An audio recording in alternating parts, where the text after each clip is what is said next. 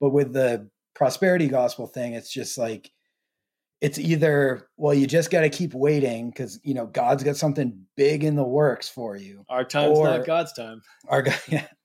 Or it's, wow, Satan stole your blessing.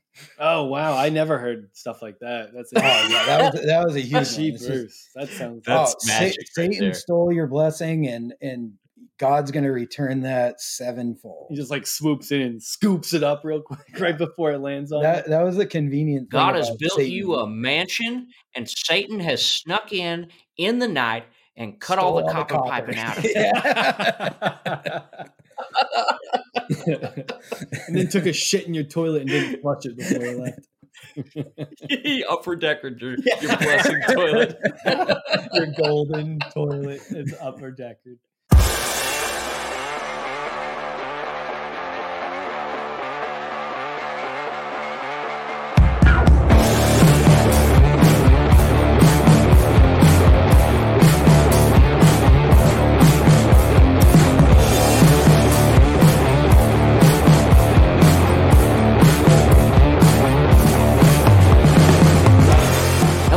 Welcome to a very special episode of Growing Up Christian. I think we're calling this segment Friday Fellowship. Heyo. And it's we're having some of our friends on to talk about just some of the fun things that have happened. Just like a hanging out. That's kind of what these episodes are, just like a hangout episode. So today we are joined by Jess O'Neil, who is longtime. How long have you two been friends? Oof, 16 years, something like that. Yeah, started hanging out when I was like 17, right? I had to have been 17. 16 probably. I drove to his house to pick up some CDs. We had met at like a youth group, and he came to my youth group. But why did we meet, Sam? Because our mom set us up. No, that's not true. You had the story wrong. No, this is a good podcast already. I'll fix this. I'll set the record straight real quick. We met.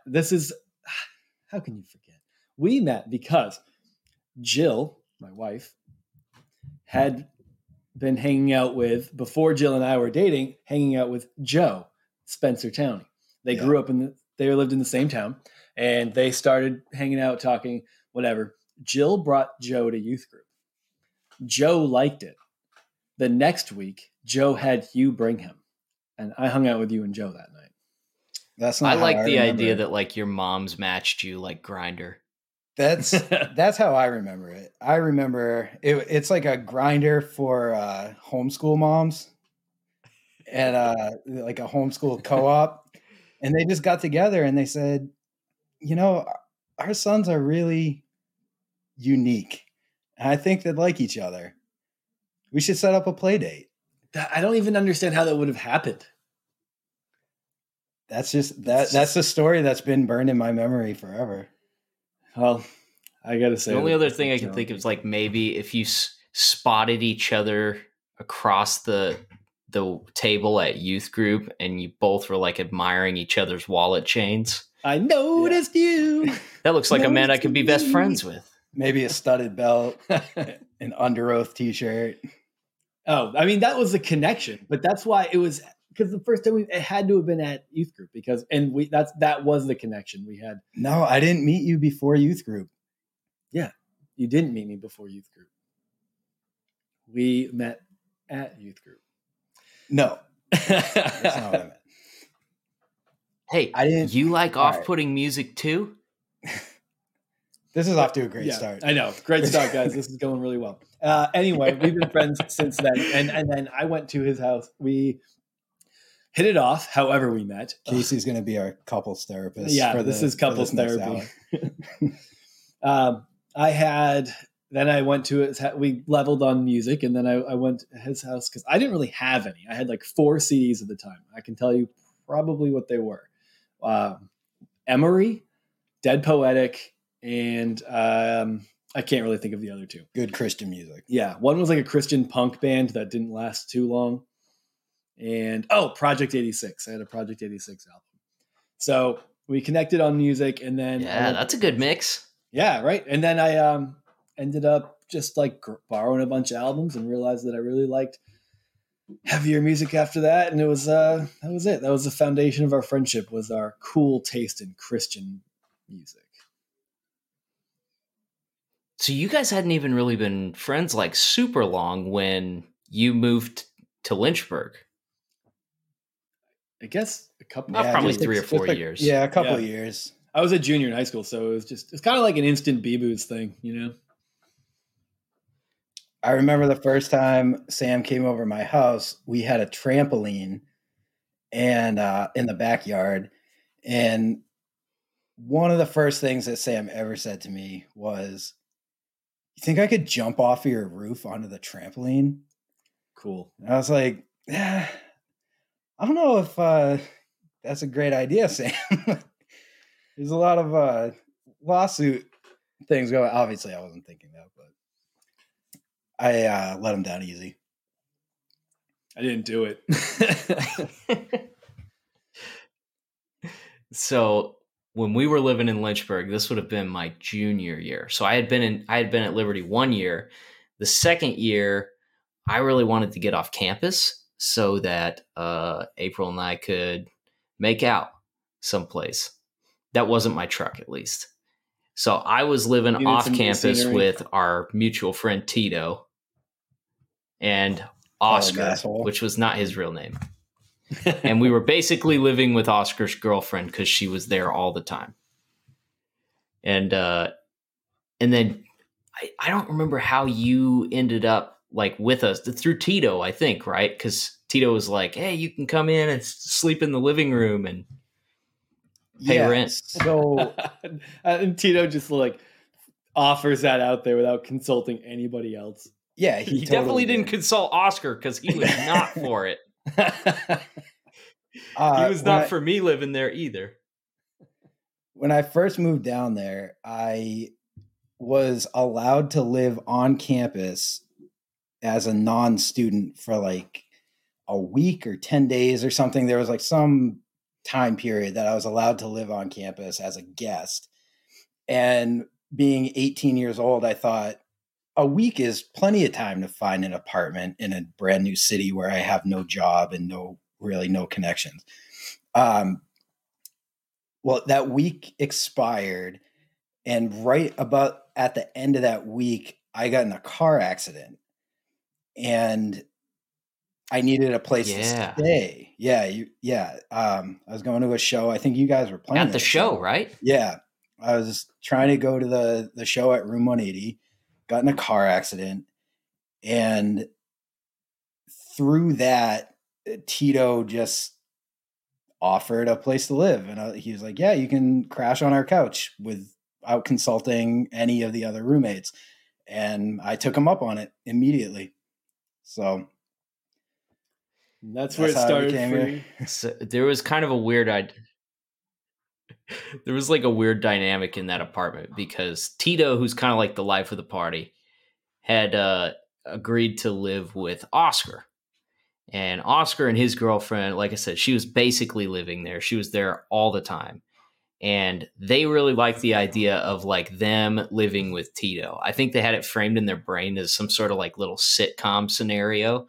Yes. And so when Tito invited me to live there, they were not like hostile, but they made it clear that they didn't want me there.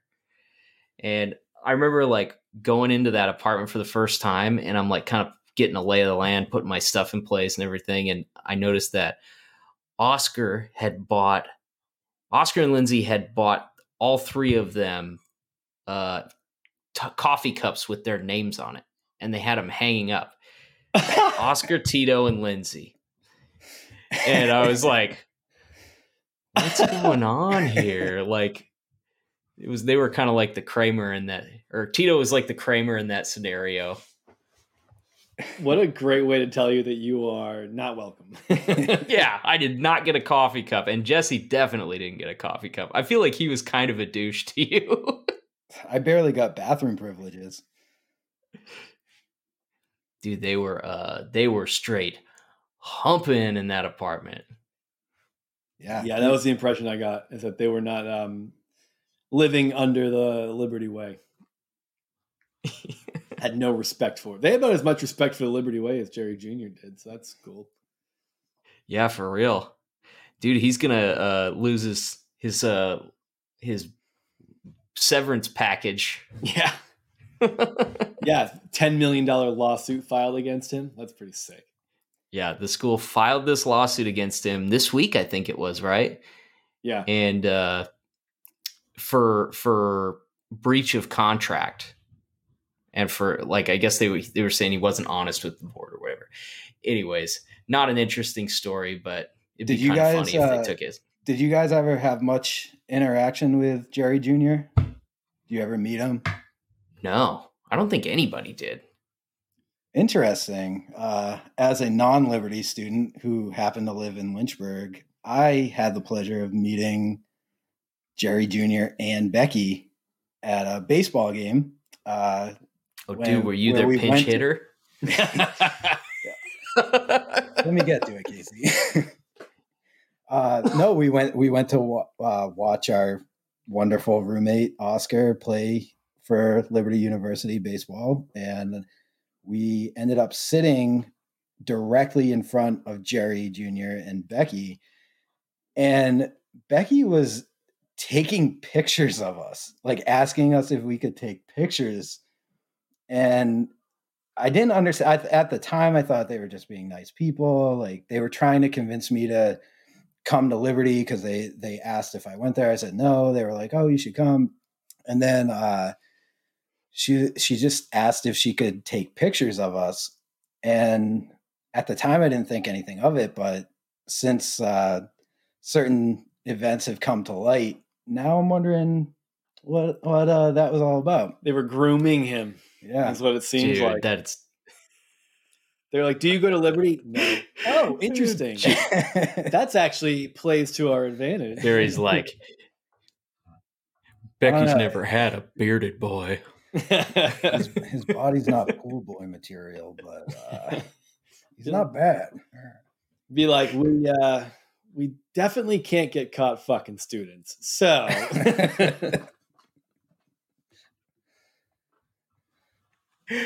oh my word. Well, Jesse ended up, we only lived together for like 1 year, but then you ended up joining the band.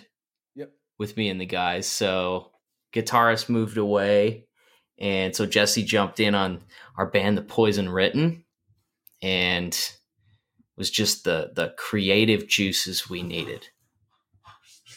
You sure about that? I mean, you guys took off right afterwards.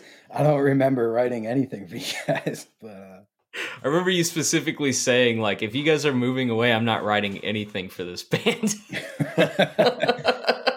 Sounds about right. It was fun, though. That was like a fun period to do the band thing. I feel like we had a group that got along really well. Oh, yeah, for sure. I was a tag along. I was I wish I could have done music guy, but never really did. It was like you and never mind. I'm not going to talk names. Dude, I feel like I've never really heard your story, like how you grew up, and it sounds like it was interesting. Yeah, I'm coming to find out that, listening to a lot of your guests and looking at the Discord and Instagram interactions, that my upbringing was pretty similar to a lot of other people's. But yeah, I grew up in a very conservative, strict Christian evangelical home. I was converted, as you may say, at the tender age of 4 or 5, when I had zero understanding of any of life's implications and how any of that would play out. Who led that? Who led the "Will you accept Jesus Christ as your personal Lord and Savior"? That would be my mother. Yeah, I didn't think it was your dad. No, not really sure where my dad stands on any of it. Kind of get the feeling that he may have just been along for the ride. But the Republican Party is his Lord and Savior. Yeah, that's a accurate description of my dad. But yeah, just grew up going to church, Wednesday night services, Sunday morning services, youth group on Friday or whatever night we had youth group, and really bought in hard for 18 to 20 years of my life. One of the things, I'm going to jump in here and steal some of your thunder. I, because I was like a super good youth group boy, I remember through like, I guess my junior and senior year, Jesse being like, I don't know, like he was one of the, he had like, his like questions. There wasn't always like feeling it. And, but felt bad about that. Like he's a good Christian. So kudos for the shame. And he, I remember always being like somewhat like, I gotta like, no, I've mentioned this before on the podcast anyway, but I was always nervous when I thought there were people who might not like keep the faith. And I was like, it always made me a little bit nervous. I was like, I hope my friend doesn't lose his way, because that would really be a major bummer if my best friend burned in hell for all of eternity. And that dynamic worked really well because Sam was my spiritual leader. He was my mentor in life, and I looked up to him as the great Christian man that, I wanted everybody to believe I was. Yeah. So yeah. He was the most legit, too legit to quit. Even still. Yeah, even still, just a different kind of non-quitting. I guess it depends on who you talk to, though. Yeah, I know.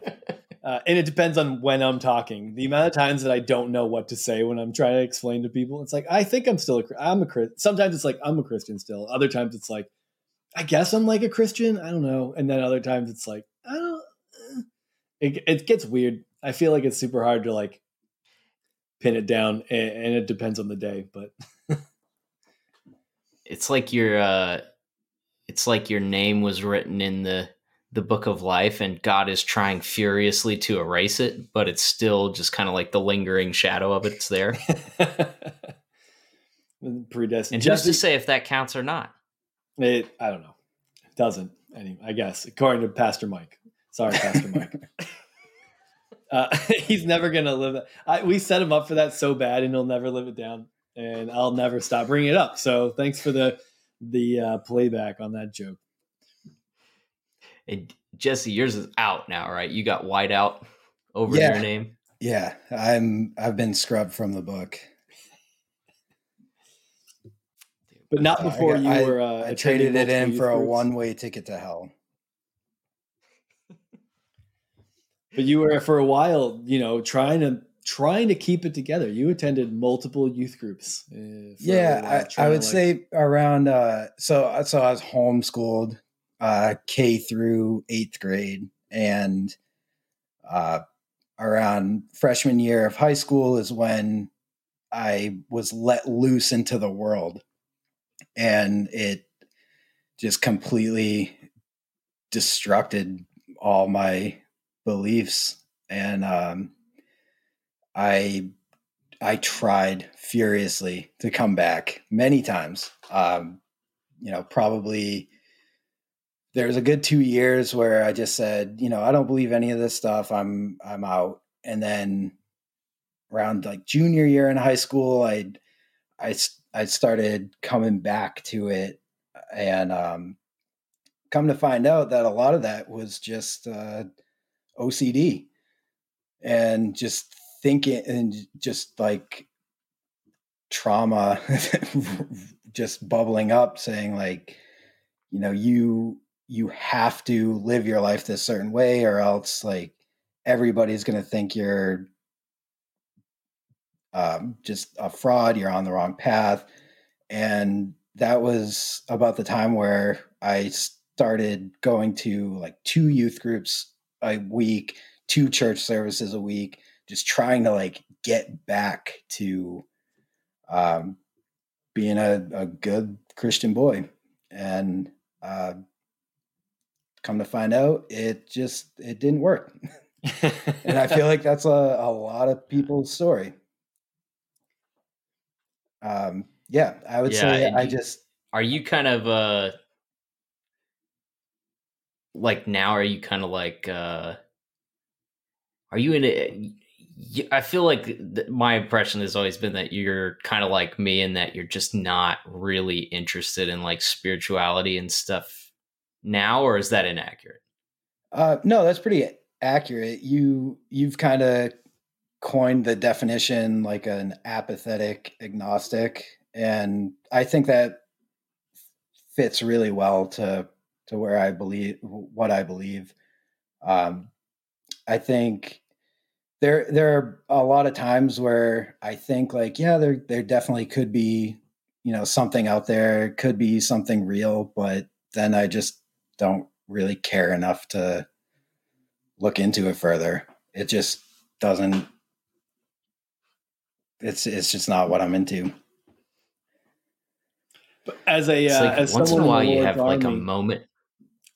I remember going to one of the top ranking members in the Lord's Army. I remember going to some of the youth groups that he would go to. Like, I mean, I liked that stuff anyway. I was like, oh, I'm interested. Like, he was my friend, so I was like interested in whatever he was like was working for him. But they had this is where things crossed a little bit, and I realized that we had slightly different understandings of what was legit. And one of the youth groups that he was going to, or the only one I ever really went to with him, was they had a woman youth pastor. I wasn't sure about that. Oh, I let it go because I was just glad that my friend had found something that was working for him. And I want to thank him because for me being able to accompany him there to check in and make sure he was on the right path. All of this is like super subconscious too. We never had these conversations at the time. It was just, we had certain thoughts about what was going on and what was true and what was real. And it's like, I wasn't really like at the time, like, let me be the spiritual police. Let me try to like make sure he doesn't lose his way. It was more like, I just believed that X, Y, and Z was so correct that it was important to me to be a resource for anyone who was maybe having questions or something like that. It wasn't like, I don't know. I didn't just graft onto anyone that I thought might be like not so sure about the way we grew up. Our friendship wasn't based on that or anything like that. But anyway, going to this youth group, they were taking a trip to an Acquire the Fire. And I got introduced to Acquire the Fire through Jess. I never would have had that experience. And that was life-changing in ways that I didn't expect. I'd like to hear your perspective of what Acquire the Fire meant to you. Well, even at my like most like conservative evangelical, I left that Acquire the Fire being like, this is a little much. We had brought two of our non-Christian friends hoping they'd get saved. And one of them we're still friends with, and he doesn't remember the experience at all. He blocked it out completely. That's like his brain recognized that as a traumatic experience and erased it completely. So if he went to another Acquire the Fire, he'd probably experience some sort of really interesting re-traumatization. I wouldn't mind bringing him to one just to see if he like short-circuited or something. But the message was like, Acquire the Fire an all-nighter. It was like a 2-day thing, right? Yeah, it was like a weekend thing, and I think it went from like midday or morning to like 10, 11 at night. And then the youth groups that traveled to these events, like usually there was like a host church where you would all go back to and sleep on the floor or something. At least that was the case for the time that we went. I just remember sleeping in a church basement. I don't have a lot of memory of like the traveling to and from and how that all worked out. But their message at that one was like all about not wearing. Let me guess, sexual purity. No, well, I think that definitely came up. Not listening to secular music. That was part of it. It was all about not like wearing secular brands. So like, if you had like an Abercrombie and Fitch shirt, you should get rid of that and get like and go buy an Acquire the Fire shirt for $45. Wasn't there at the merch table? Wasn't there a Christian, like, didn't they take the breadcrumb and fish was the Christian one? Do you guys remember that? Oh no, I don't remember that, but it's like, so ridiculous. I thought I was going to struggle through that memory, and I didn't. I'm glad that came to me. A breadcrumb and fish was the in the Abercrombie and Fitch logo, like font style. That was pretty cringy. But get rid of that. I never went to Acquire the Fire.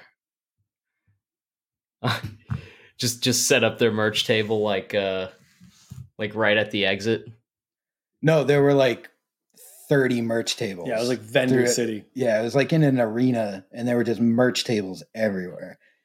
And I went to, I don't know, I probably went to like 4 throughout my whole youth group career. And every single year, it was the same thing. It was, don't have sex before marriage. If you listen to Blink 182, listen to Reliant K instead. Be in the world, not of the world. And this is how you do it, by buying our merch instead of wearing Abercrombie and Fitch. It was a stretch, man. Like how they really tried to get you to abide by Christian culture. They took some far leaps, but I mean, for a time, like people like me and myself included, like really bought into it. Yeah. There was, I think they always get like big bands to play. It was really so par for the course type of like outreach event too. It was like, bring your friends. It's really cool because we're going to have music. And they would always Skillet was probably there like a number of times. Yeah. I want to say they might have been there. Yeah. I want to say Skillet might have been there the year I went. But we weren't even into music like that. Like the music I remember just was kind of just like I remember standing there and being like, but I also remember specifically like the praise and worship music aspect of it, because our non-Christian friends who came with us were just standing there probably like, what the fuck is going on? Like they hadn't ever really been to a church as far as I know. Like they didn't have that experience. It wasn't like they came from like religious families. So like for them to be there, they were definitely considered it strange. I mean, I remember them thinking it was weird at the time, despite the fact that one of our friends doesn't have any memory of it. So I think it didn't leave an impression. It didn't scare him into salvation as they attempted to do. I feel like Cutlass is like a good band for that. Oh, yeah. Maybe that would have been a good band. I don't know if they were there. I honestly, there's a lot of, probably all of the like good stuff and fun stuff has been blocked out of my memory. And just the traumatizing parts have stuck around. But just like Cutlass and Zoe Girl headlining or something, just like the most bland, white bread, horrible music. Yeah. No, that was it. Do you guys remember Stellar Cart? Yeah. I don't remember any of their songs. Same. I don't. I remember refusing to listen to them based on the fact that they had the shittiest band name ever. So stupid. So dude, one thing that's also different that I'm going to make Jesse talk about is he came from like a name it and claim it background too. Like, so I didn't have any of that prosperity gospel stuff. I kind of had this idea. I remember actually even talking to him a couple of times about it. Weird, when like weird conversations that are probably irrelevant in the grand scheme of things, like you'll just remember clearly. I remember having it, like Jesse and I went to Purple Door Festival in Pennsylvania once. Did we go 2 years in a row? Or did we only go 1 year together? I don't remember. But I remember having a conversation about those types of things. We were just like sitting on like some like wall, having a conversation about whether or not spiritual gifts continued to exist in today's world, like speaking in tongues and laying hands on people and faith healings and things like that. And but because that was his background, and way different than the background I came from. So I remember those crossroads, but from our conversations, Jesse, those have certainly had a lot to do with some of the issues that you've that have presented themselves as an adult. Yeah, it's really funny the things that you remember that are completely wiped from my memory. But yeah, I grew up in a very charismatic church environment, which is kind of weird for New England. Like you think like Southern, like in the South, you have all the speaking in tongues and stuff, but it was pretty alive and well here in Massachusetts.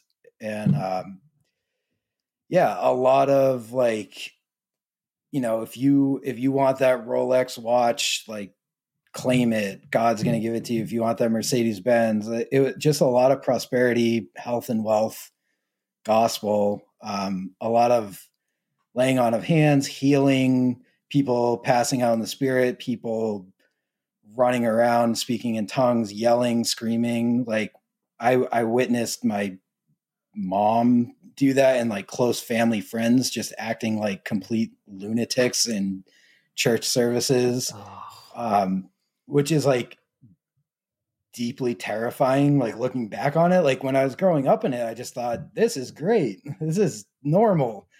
Everybody should do this. But now looking back on it, it's like, it was weird shit, man. It was really weird. Yeah, I can't imagine like my dad doing that. Like I don't know what I would do if I had to watch him do something like that. Yeah. I always think about that when I see like those Benny Hinn videos, or even the what the fuck, the COVID-19 guy. Oh, Kenneth Copeland. Yeah. Oh, yeah. Like watching him do that stuff. It's whenever you watch those, like the showmen like go off. I'm past the point of knowing whether or not they've deluded themselves into believing that it's true, or if they just can't let go. Like if they believed it at one point and then as it just like snowballed, they're like, I don't really have a choice but to just keep going into this hard. Like I have no clue. I think they're psychopaths. Yeah. I think if you're rising to that level, like you're the type of psychopath that it doesn't, like there is no believe it or don't believe it. Like you believe what's convenient for what you need out of people. Yeah. Yeah. There's probably a lot of truth to that. Yeah. I don't think we ever went to see Kenneth Copeland speak, but there were a number of like bigger name traveling preachers at the time, through the 90s and early 2000s that we would, they would travel around to different churches in the area, and they would speak, and like people would come from all over to come hear them speak this, amazing message of health, wealth, prosperity, all that. And we would go to those church services. We would travel, an hour or two to go out to these church services. And, there was always a special offering at the end of the service that, if you want to be blessed, if you want your blessing to come back tenfold, give what your heart is leading, what God is leading you to give. And it was just a scam. Like I watched my parents, I watched my friends' parents just piss away money to these mega preachers that are, buying private jets and shit. Only to watch our people's net financial status never change. It was just like it stayed the same. It wasn't like we never saw the return on that investment. Of course, like we didn't grow up in any sort of wealth or anything. God never delivered on that promise of wealth, and that's like the scam. I think like I can kind of see where people get caught in that, because it's a similar sort of like motivation as to like buying lottery tickets. Yeah, like we all you know need that is like one little good thing to happen, and then you say, "Oh, well, the return on investment is great. And then you just keep doing it. You're like, oh, if, because that's what they give you is if you're faithful with a little bit, God is going to be faithful with a lot. So you give a little bit and then something good happens by chance. And then you say, well, next time I'm going to give triple that and I'm going to get triple the blessing. And it doesn't really work out that way.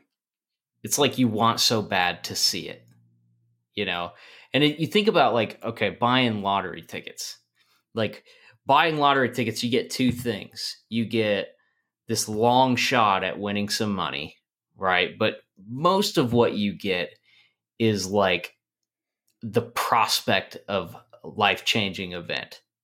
That's what people buy it for. Right. A lottery ticket is like a gift certificate for hope. It's like for the split second that I have this ticket and I either, however long it takes me to scratch it off, or I have to wait for them to read the Powerball numbers on their news or whatever. Like I have this window of time where there's a possibility that this could change my life right here. And it's like this little flutter of hope and anxiousness.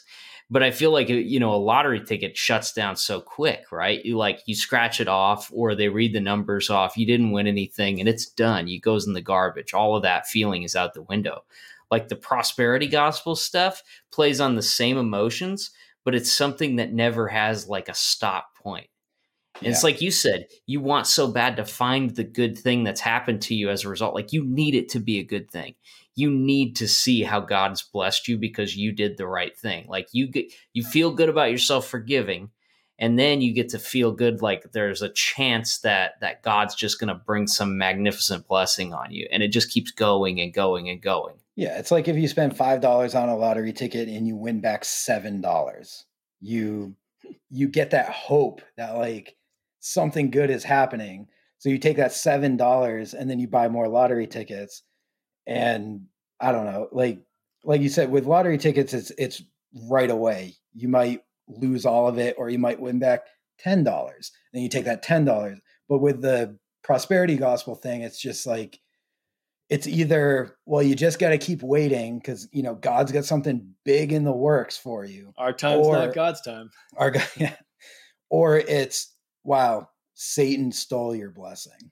Oh wow, I never heard stuff like that. That's that was a huge Bruce. That sounds magic. Satan stole your blessing, and God's going to return that sevenfold. He just like swoops in and scoops it up real quick right before it lands on. That was the convenient thing. God has built you a mansion, and Satan has snuck in the night and cut all the copper piping out of it.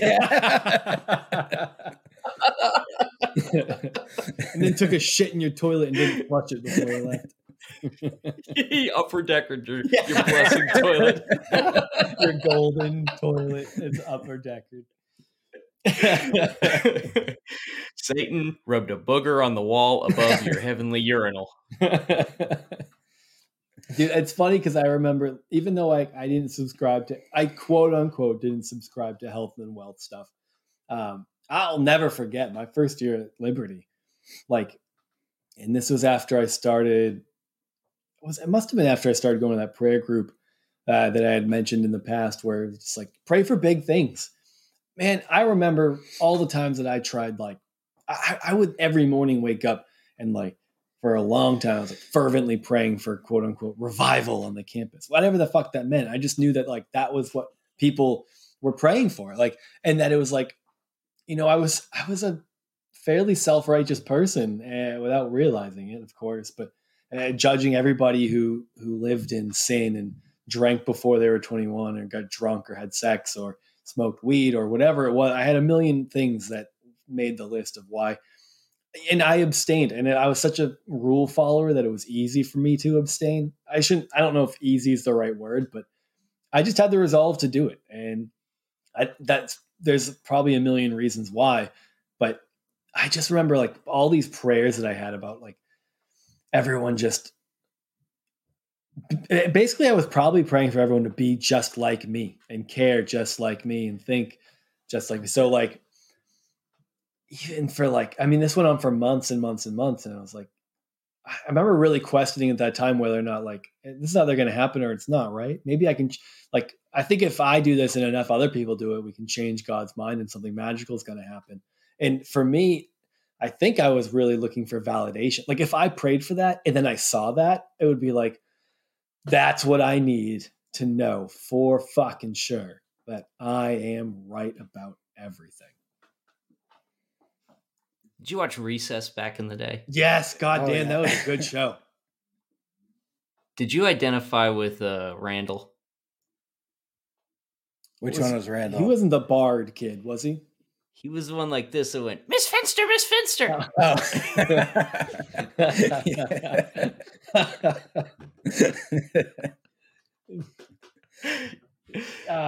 I wasn't a snitch. So no, if there was anything I wasn't, it was like people apparently felt safe around me because I would be like one of the few kids, maybe the only kid sometimes who would just be hanging out. Like there was always probably a couple, and that's what you get for being in a Christian school where kids weren't always drinking, but even at the party house, it'd be like, I would just be hanging out and not drinking, not smoking, just a good straight laced kid. And people didn't mind me being there because Liberty was a weird place. Like parties were scary at Liberty because every once in a while a kid would get dragged to it and then they'd snitch and then everyone in the party could get kicked out of school if they went to Liberty. So like you really weren't allowed to be at parties or you wouldn't really know about them unless people trusted you. Did you ever think to yourself, like, I'm in the world, but not of the world? Oh, yes. I was the king of that. It's funny. It's like, I think it's easy, especially now, to like despise the kind of like self-righteous things that some of these people do. Like, somebody, maybe it was Dirty Rotten Church Kids this week, posted a meme that was like, Christians, I'll pray for you. And then it said the prayer. And it was like, I hope that people like Joshua Harris and so experience the full wrath of God that will guide them back to, like, basically playing for them to be punished. I think sometimes it's like, I have a little bit of sympathy for those people because I honestly think a lot of them don't understand how like self-righteous and unbearable they're being. I mean, not that guy, but normal people. Yeah. I mean, why do you think we invited our high school friends to acquire the fire? We wanted them to be like us. We didn't care about their happiness or like what they believed or anything. We were so ingrained in the lie that everybody had to be on our team that we were recruiting for their team. Or, I mean, our team. I think we were just so convinced that our message and way of life was the only way to truly be happy. And maybe we were concerned about their happiness. Yeah. We were just like, we were told that there's no real path to joy and true happiness. Like the church loved to delineate between joy and happiness, right? And, you know, you're happy when you're coming inside a vagina, but the joy is sucked away from you. Boy, howdy.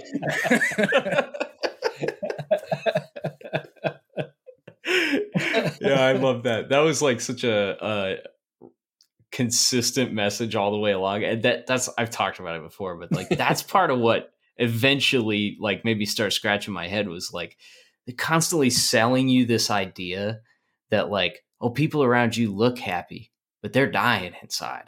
They're empty. Yeah. Their life is meaningless. Like there's no sense of purpose outside of the church. Yeah. Did you ever experience any sort of happiness or joy, like believing that? I don't know. I mean, that's a good question. I feel like what I remember is all the times that I didn't and felt like it was my fault that I wasn't doing it right. And so that I didn't feel that. I mean, I feel like those memories stick out in my head more, but I have to think that there was some semblance of that, at least part of the time. Yeah. I think for me, like while I was like going through it and just, fully buying into everything, I was like, just had like a smile plastered on my face. Like, yeah, I'm joyful. I have the joy of the Lord in my heart. Everything's great, even though like I'm not truly happy. I'm depressed. I anxiety, like all these things. It's like, I have Jesus and everything's great. Looking back on it being, a few years removed, it's like none of that stuff brought me joy. Like none of it. And while I was going through it and trying to like put on a fake smile and say, convince my friends who weren't Christians, or even my friends who were Christians, that I'm full of joy. I'm great. I'm doing great. It wasn't real. Like none of it really brought any true joy. Like it was just, it just wasn't there. And I think I just kind of believed what, my pastors were telling me is like, if you just stick with it, you just keep going, like you'll get through this. Jesus will deliver you through this. And that's just not the case. I almost feel like there's something going on there between like, there's like internal focus and external focus. And like the internal focus is the hard work of like actually examining like how you feel about these things, actually examining like your relationship with those things. And that was stuff that was hard and that I think I didn't really get a lot of positivity out of. Like, because I never felt secure. I never felt like I was getting what everybody else was getting out of the message, out of the praise music, out of any of that stuff. Yeah, I can relate to that 100%. Like looking back on it, being really like removed from it and just looking at it from an outside perspective, I realize now, like I never believed any of it. I never got, none of it ever like truly touched me. Like it was something, it was a goal that I was working so hard to achieve just because it was what was, I guess, expected of me. It was the only culture I knew. And after, just kind of taking some time away from it, like I'm realizing like all that work was completely fruitless. Like I never really believed any of this stuff. I remember like sitting in church services and watching people during praise and worship. They would raise their hands, they would be singing, they would be like seemingly, whether they were truly or not, were really into it. And I was just sitting there being like, this doesn't affect me at all. This is just bad music. And yeah. Like really simplistic bad music where you play the chorus 14 times in a row and you claim that the Spirit's leading you to do that. But I don't know, man. None of it ever really truly affected me. And I think I finally got to a point like where when you did try to get into it. Oh yeah, I try. I mean, like you did try to like put your hands up and stuff. Then you just felt uncomfortable, like you felt like an imposter. Yeah, I tried hard to get into it. Like that is one thing that I will say is like I gave Christianity like the biggest effort I could, and I never believed it. Like I thought that was what was expected of me, so I claimed to believe it, but it wasn't true. It wasn't true for me. I think what can be weird too about, I think that's like some of like the idea of belief is like when you grow up in it and you're not really exposed. Well, you ended up being more exposed to another worldview just simply because you went to high school. But there is this like, which is every parent's fear. Yeah, is that you'll get out into the world and every Christian parent's fear is that they will actually corrupt you, which I don't know. Maybe there is some truth to that, but yeah, I just call it being real. Yeah. It's when you're given this message your entire life, as a kid, kids just believe whatever they're told from their authorities. So like, I mean, naturally my kids are going to believe the things that I think for the longest time. I don't even have to tell them they're true.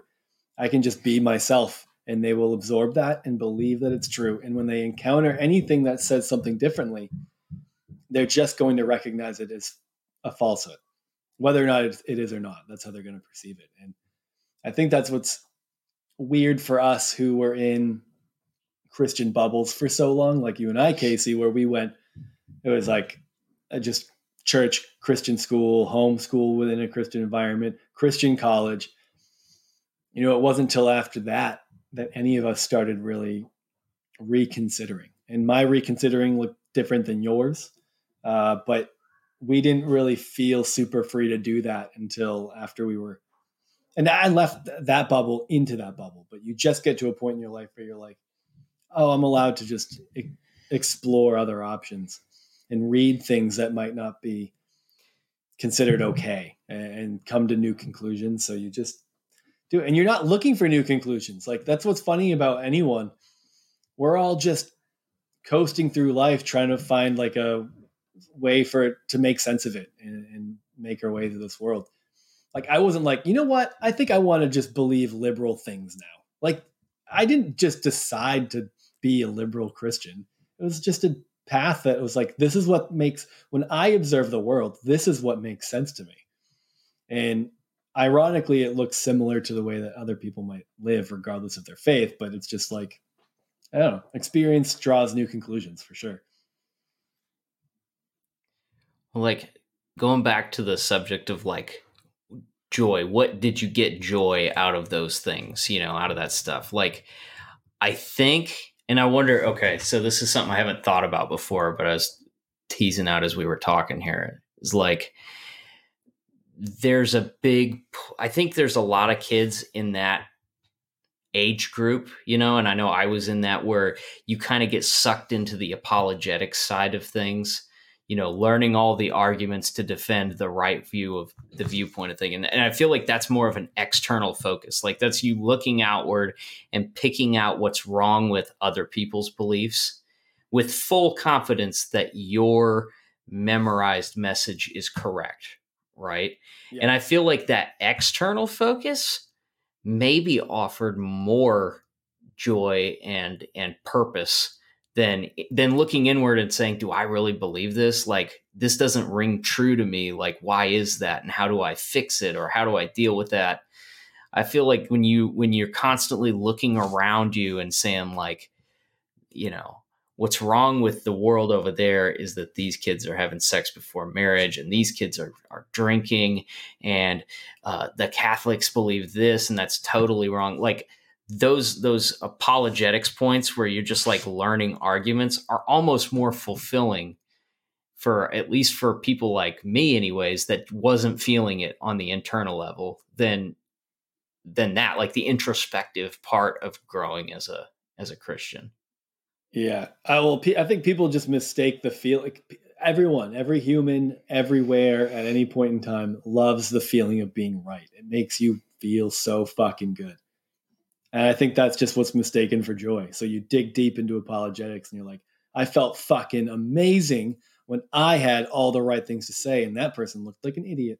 Like, I don't know. That's why I loved apologetics. It made me feel good. I was able to convince myself also that the things that I believed about it were true in a way that just didn't necessarily add up. I didn't have to add up. It was just like, let me just set them up and knock them down. And then I'll feel good about myself. That's a very good way of putting. I think for me, the joy of being right is better than the joy of trying to grapple with the fact that like you don't have any sort of emotional connection to the things that you're talking about. Yeah, I think with Christians is they just have like a certainty anchor where they can latch onto this one thing that gives them hope. Where for me, the thing that kind of brought me out into a broader perspective of joy or happiness or whatever is I realized that everybody's going through the same shit, whether you're Christian or non-Christian. Like everybody's dealing with financial issues, depression, mental health issues, like anything and everything. Everybody's really going through pretty much the same stuff. But the Christian culture just has that kind of directs you back to, well, like, yeah, everybody has things going wrong in their life, but you have Jesus, you have joy, you have this certainty. And everybody kind of was the same. The only thing, like, everybody would complain about the same issues. Everybody would have the same gripes. Everybody would vent about the same things. And the only difference was Christians would just tag it with, but God is faithful. Like that's the only difference. It doesn't change the fact that, like, you need to go to therapy, or you need to, get a new job or like do any of these things to like progress your life. It's just the only difference was non-Christians maybe just kind of learned how to deal with stuff on their own, or like found their way out of situations in a different way. But Christians were just like, God's going to get me through this. But in reality, like, Christians just maybe took a little bit longer to figure out that they just had to get their shit straight by themselves.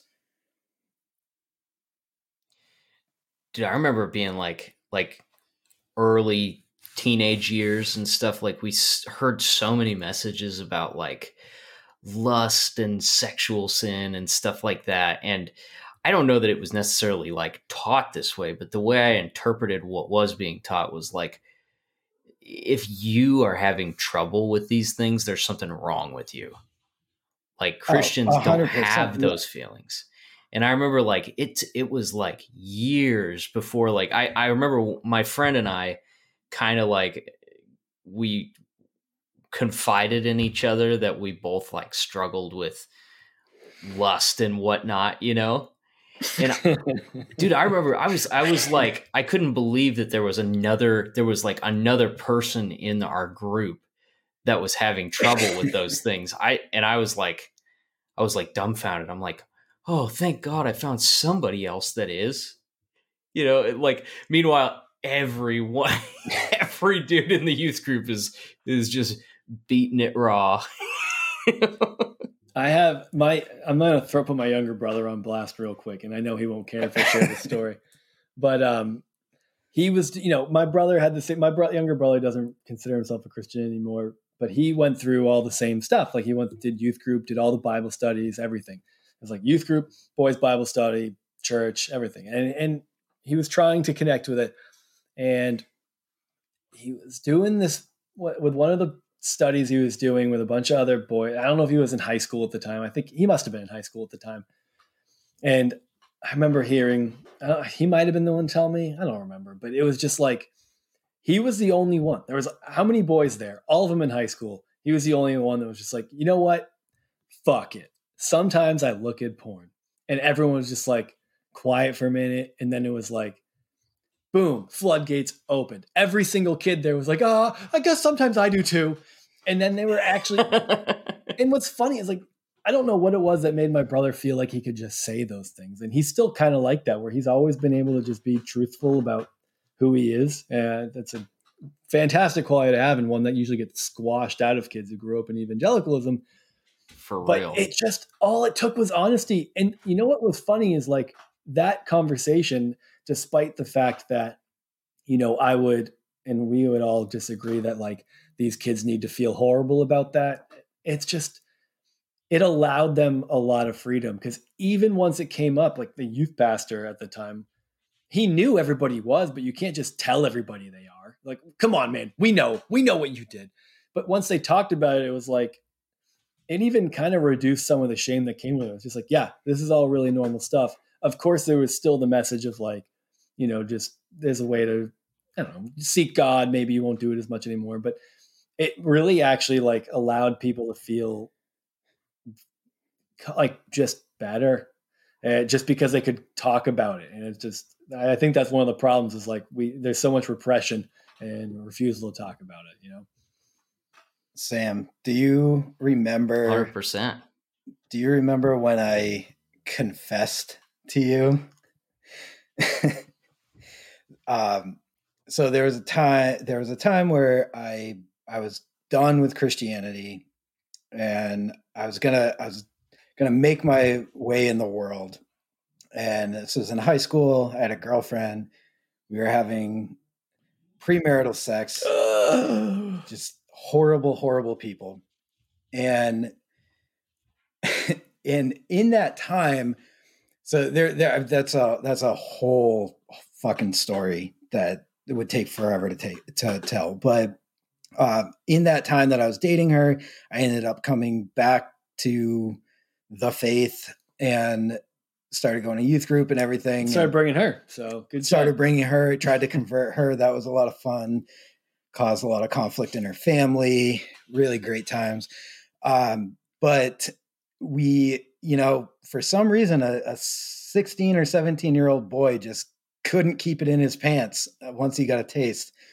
And I just started feeling so guilty, just like keeping me up at night guilt about my sexual sin, that it was burning a hole in my heart, and I had to tell somebody. So obviously I go to my spiritual mentor, Sam Shipman, and confessed and made it this, like, to me, it was this like huge emotional thing. Like, we're having sex. And I don't know. I don't know what you felt about that, Sam. We never really talked about it afterwards, but I felt a little bit better. I got that burden of sin off my chest. And I'd like to hear your.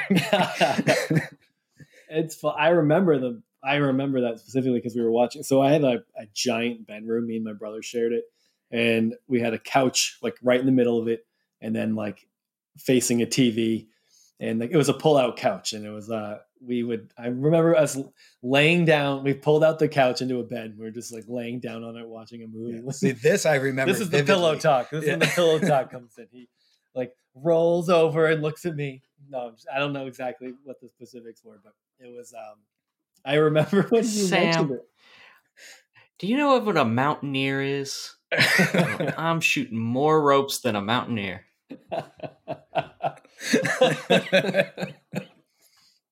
I remember him telling me. I really remember being like, I don't remember showing a lot of shock. It was just like, oh, I'll pray for you, brother. I don't even. He's like, what's it like? Yeah. Like, can I try? Can I come? Can I just watch? And no, I don't, man. I really don't remember. I just remember being like, well, here's another one who didn't make it. No, I really just, I just remember the conversation distinctly, but I don't actually remember much of my reaction. But the fact that you don't remember me being like, oh boy, and giving you like a shame message is kind of cool. I feel like at that point, even in my life, I knew like, this is what most people are doing. And, yeah, it was probably some sort of pray about it thing, or I really can't even imagine what I said. I wish I could remember. I wish you remembered. Right? I don't remember what you said. You could have said nothing. And just the fact that I was able to, relieve that burden of sin off my chest was enough. But confession. That's why Catholics do confession, for the amount of Father times Shipman. that like, that evangelicals shit on Catholics. It's like, everybody loves that. Everyone wants to find that person they can just like spill their guts to. And you just do it and you walk away and you're like, oh, okay, I'm good for another week, I guess. So when you guys first started having sex, were you out of the faith at that point in time? Yeah. You can't have sex unless you are. So, well, right. I mean, even if you claim it, but so did you have like feelings of guilt after the first time, or? No, I would say like it took a couple weeks or months or something for that to settle in. And then it's a really weird way that it happened. It was kind of like a weird panic attack kind of thing where like all the crushing guilt just came down at once and there was no way to get rid of it. It was a fun time of life, but, and that's why I started going to youth group and church and stuff like multiple times. Like after going to therapy and dealing with it like an adult, come to find out it was just like a bunch of anxiety and OCD and religious trauma and stuff. It's cool the things that you find out when you're like 30 that you should have known when you were like 16 years old. But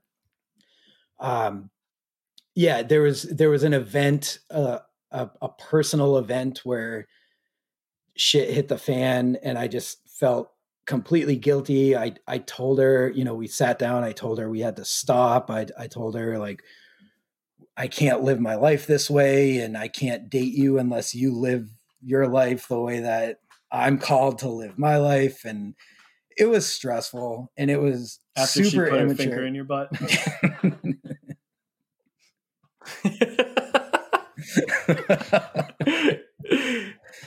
Yeah. Thanks, Sam. I feel like my understanding of having sex at that point, I would have been like concerned that I got a disease. Like I didn't correlate that with like having different sexual partners. I just thought that like sometimes having sex gives you diseases. Yeah, I did get a disease, the disease of sin. You were born with that. It's original. That's one you can't take an antibiotic for. Can't go see a doctor about that one. We forgot about the conclusion. Just sing a song with your hands in the air.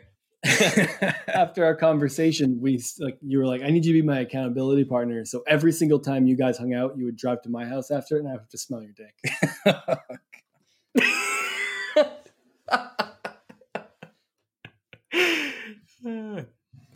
You are. I don't know if we're gonna put this one out. I feel I'm going for it. Yeah, what is it that you guys are some of the creative ways that we tried to abstain from having sex which is hilarious. Like it's funny for me, probably not funny for her or anybody who's not a Christian to think about it this way, but like I'm telling her it's like my beliefs that like we cannot have sex. She doesn't have any of these hangups at all. So like looking back at it, I'm like, oh my God, I was a complete psycho for suggesting any of this. But like just all the typical Christian things, like all the things that I heard, I took advice from youth pastors and like all this stuff, like, well, don't hang out together and, go hang out in public or hang out with friends instead and never hang out by yourselves. And like, of course, none of that happened, but like, I don't know, I gave it a good try for maybe a couple weeks or so. It's a real good stint. I feel like pat myself on the back for that one. I think like, we talked about like being angry and having to work through like your anger and stuff as you leave the faith or leave your old version of the faith to your new version or whatever. Like, I think one of the things that makes me the most angry, and there's really no one to blame. I mean, it would be silly for me to blame the church or whatever for how I interpreted messages, but just like the amount of stress that those like ridiculous beliefs caused April and I during like our dating times. And like, it was a time where we should have just been focused on like having fun and getting to know each other. And it should have just been a great time. And there was always like this black cloud over your head of like, a lot of what we're oh, what we're getting dangerously close to the line. Yeah. And what's the line? I mean, you just make them up as you go. I mean, the line is technically vaginal sex, but like you honestly are like, but kissing leads to it. So like, we probably shouldn't make out then you make out. You're like, I'm definitely not going to touch your boobs. And then it's like, you just keep making up lines and then feeling bad when you cross them and then redrawing them, but still feeling bad. Like you don't feel better when you redraw the line, but you can't go back. It's just so strange. It's a weird thing to experience. That's at least one like really good memory out of the whole thing. Is like the first time we kissed was on the railroad tracks on right by campus. You could kind of like go down by the side of the campus on the hill there. Yeah. Like looking down towards Walmart and all that. And so I remember like we went down there and we were like sitting and talking and stuff, and we ended up kissing. And that was the first time I'd ever kissed a girl at all. So I remember I had to get back for curfew, and I remember getting back from curfew and Ryan's like, what? I was like, what do you, what? And he's like, what's wrong with you? I was like, it's like, I don't know. What are you talking about? And he's like, did you guys kiss? And I was like, yes. In typical Ryan fashion, he's just like, oh yeah, that's my boy. It's fun. What's funny is making it. There's obviously a lot of negative aspects of what that can do. Like holding off to do everything for this long, but in some ways it makes all those like first experiences that much more explosive in your brain. You're just like, yeah, what? Like, because it's like you finally did it. And kiss, I never had a problem with like kiss. Like, I didn't really feel like there was any need to abstain from that kind of stuff. I think I didn't internalize. It's a slippery slope, Sam. Yeah, I know. There was a lot of stuff that I was just like, look where you are now. I know. Yeah, married with 2 kids to the same person, to my high school girlfriend. Yeah. The Lord blessed me. Okay. Come on. I was faithful to God, and I have a successful marriage now. Did your moms try to get you to read I Kissed Dating Goodbye? No. I feel like I had like a feeling that book was out there, but like that wasn't popular within my circle. Because they were already that was like, yeah, we've been saying this, dude. Come on, Josh. This is our message. We made this.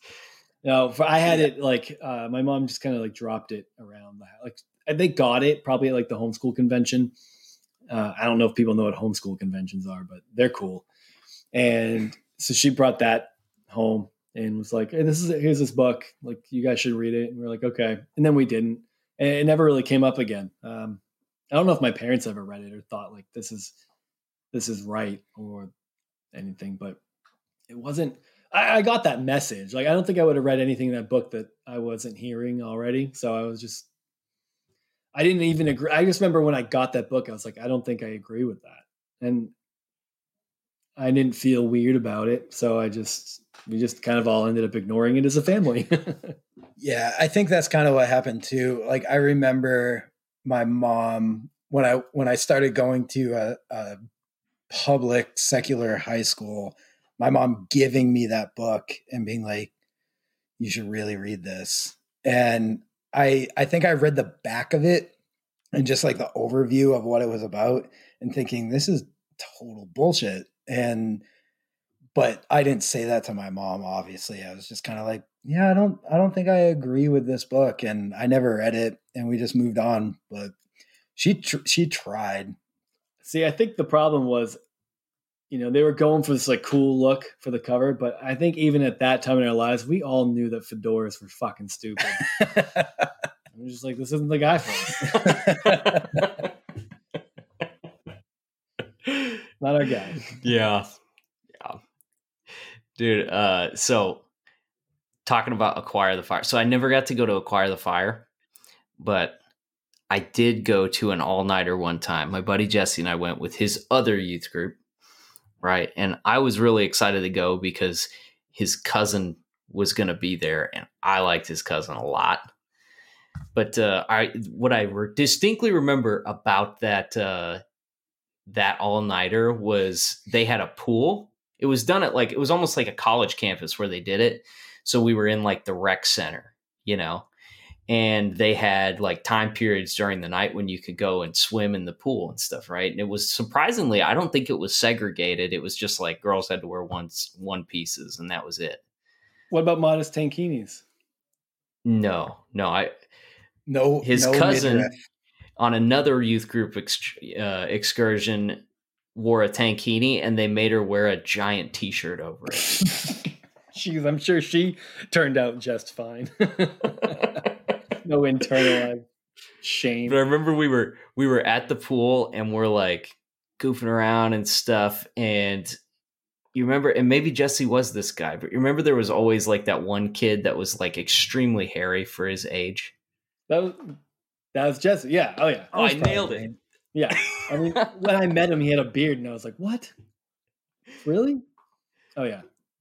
Well, there was one of those kids at the pool. I mean, he was just like just a bear, kind of a chubby kid, big, lots of chest hair and stuff like that.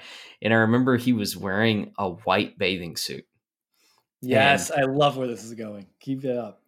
Dude, I remember him That's the first time out of the saw pool. Pubes. It was maybe the most notable.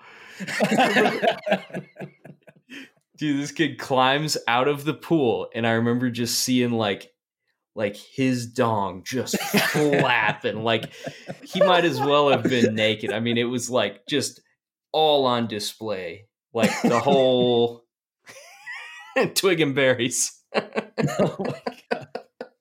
I was just like, oh my word, there's girls around.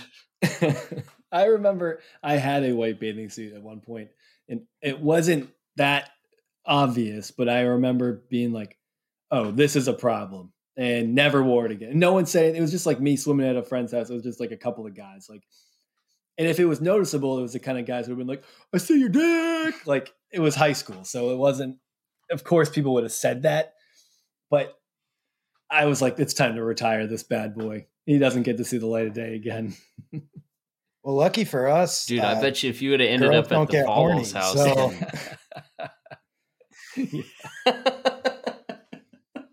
That's right. That's exactly right. Oh man, it's all on the women to just keep us in check, right? Yeah, make sure they don't. Make sure they're not stumbling blocks for us horn dogs over here. The ball's in your court, ladies. Yep. Not those balls. Come on. Oh, before we break here, on a more serious note, like given the fact that like Jesse, you're out of the church, and Sam just won't admit that he's out. I'm trying, Casey. He's coming our way. I'm here. Our bond is strictly on us trying to make each other just see the light. We can't you guys give up ever on like? now. I'm sure it's hard to narrow it down to like a specific point, but looking back at it now, do you think that the point at which your faith started to fall apart was when you listened to that lady pastor?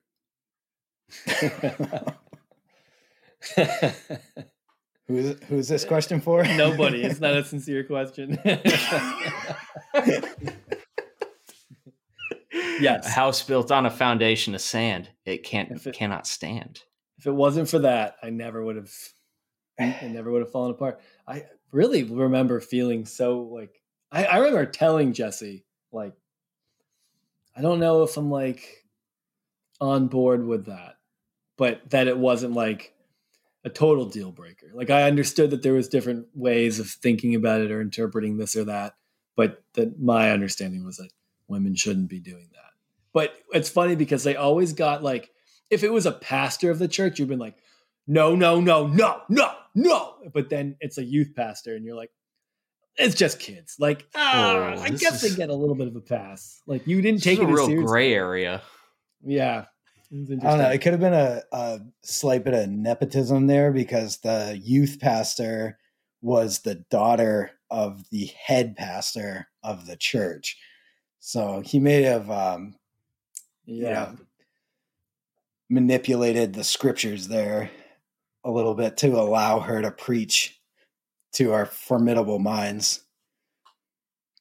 We should go back to that church. That poor lady was the only one willing to talk to a bunch of teenagers. Like no one else wanted that job. Probably not. I mean, given that one of her sermons was being straight edge for Christ. And so she must have noticed that there were a couple like hardcore kids there with X's all over their clothes and sparked an idea of like, yeah, that's a great secular idea that I can adopt for Christianity. Dude, props to that lady for like doing the research and finding out what straight edge was. No one in my church would have known what that was. Yeah, sure. Yeah. I mean, straight edge was kind of cool because it gave us Christians an excuse to like be part of that scene and then also not drink and do drugs. That's a great point. Yeah. Was I was too afraid to drink alcohol or smoke weed or anything. So I just adopted straight edge as my music scene identity. Yeah. And everybody was cool with it. No more questions asked. It's like just one more reason that you were better than everybody. And then at Acquire the Fire, they tried selling t-shirts that said straight edge for Jesus. And then it was just, made it lame again. Yeah. Oh, God. All right. Well, dude, thanks for coming on. It was fun hanging out. Thank you for having me, guys. Yeah, Jesse will definitely be back at some point. So it was a good time. Before we break, as always, if you're not in the Discord, definitely jump in there, share your story. Let us know where you're coming from and what you've been through. You can find the links in all of our social media pages. And other than that, I mean, if you're enjoying the show and you can relate to it, we'd appreciate it if you'd leave a review on iTunes. Maybe share it with your friends. Think of it as a love offering. Yeah, make us a love offering. A faith promise offering, yes. Over and above. You still have to tithe, but that's the seed money. It's extra. If you put it out there, the blessings will come back tenfold. That's what I heard. And all God's people said, Amen. Amen.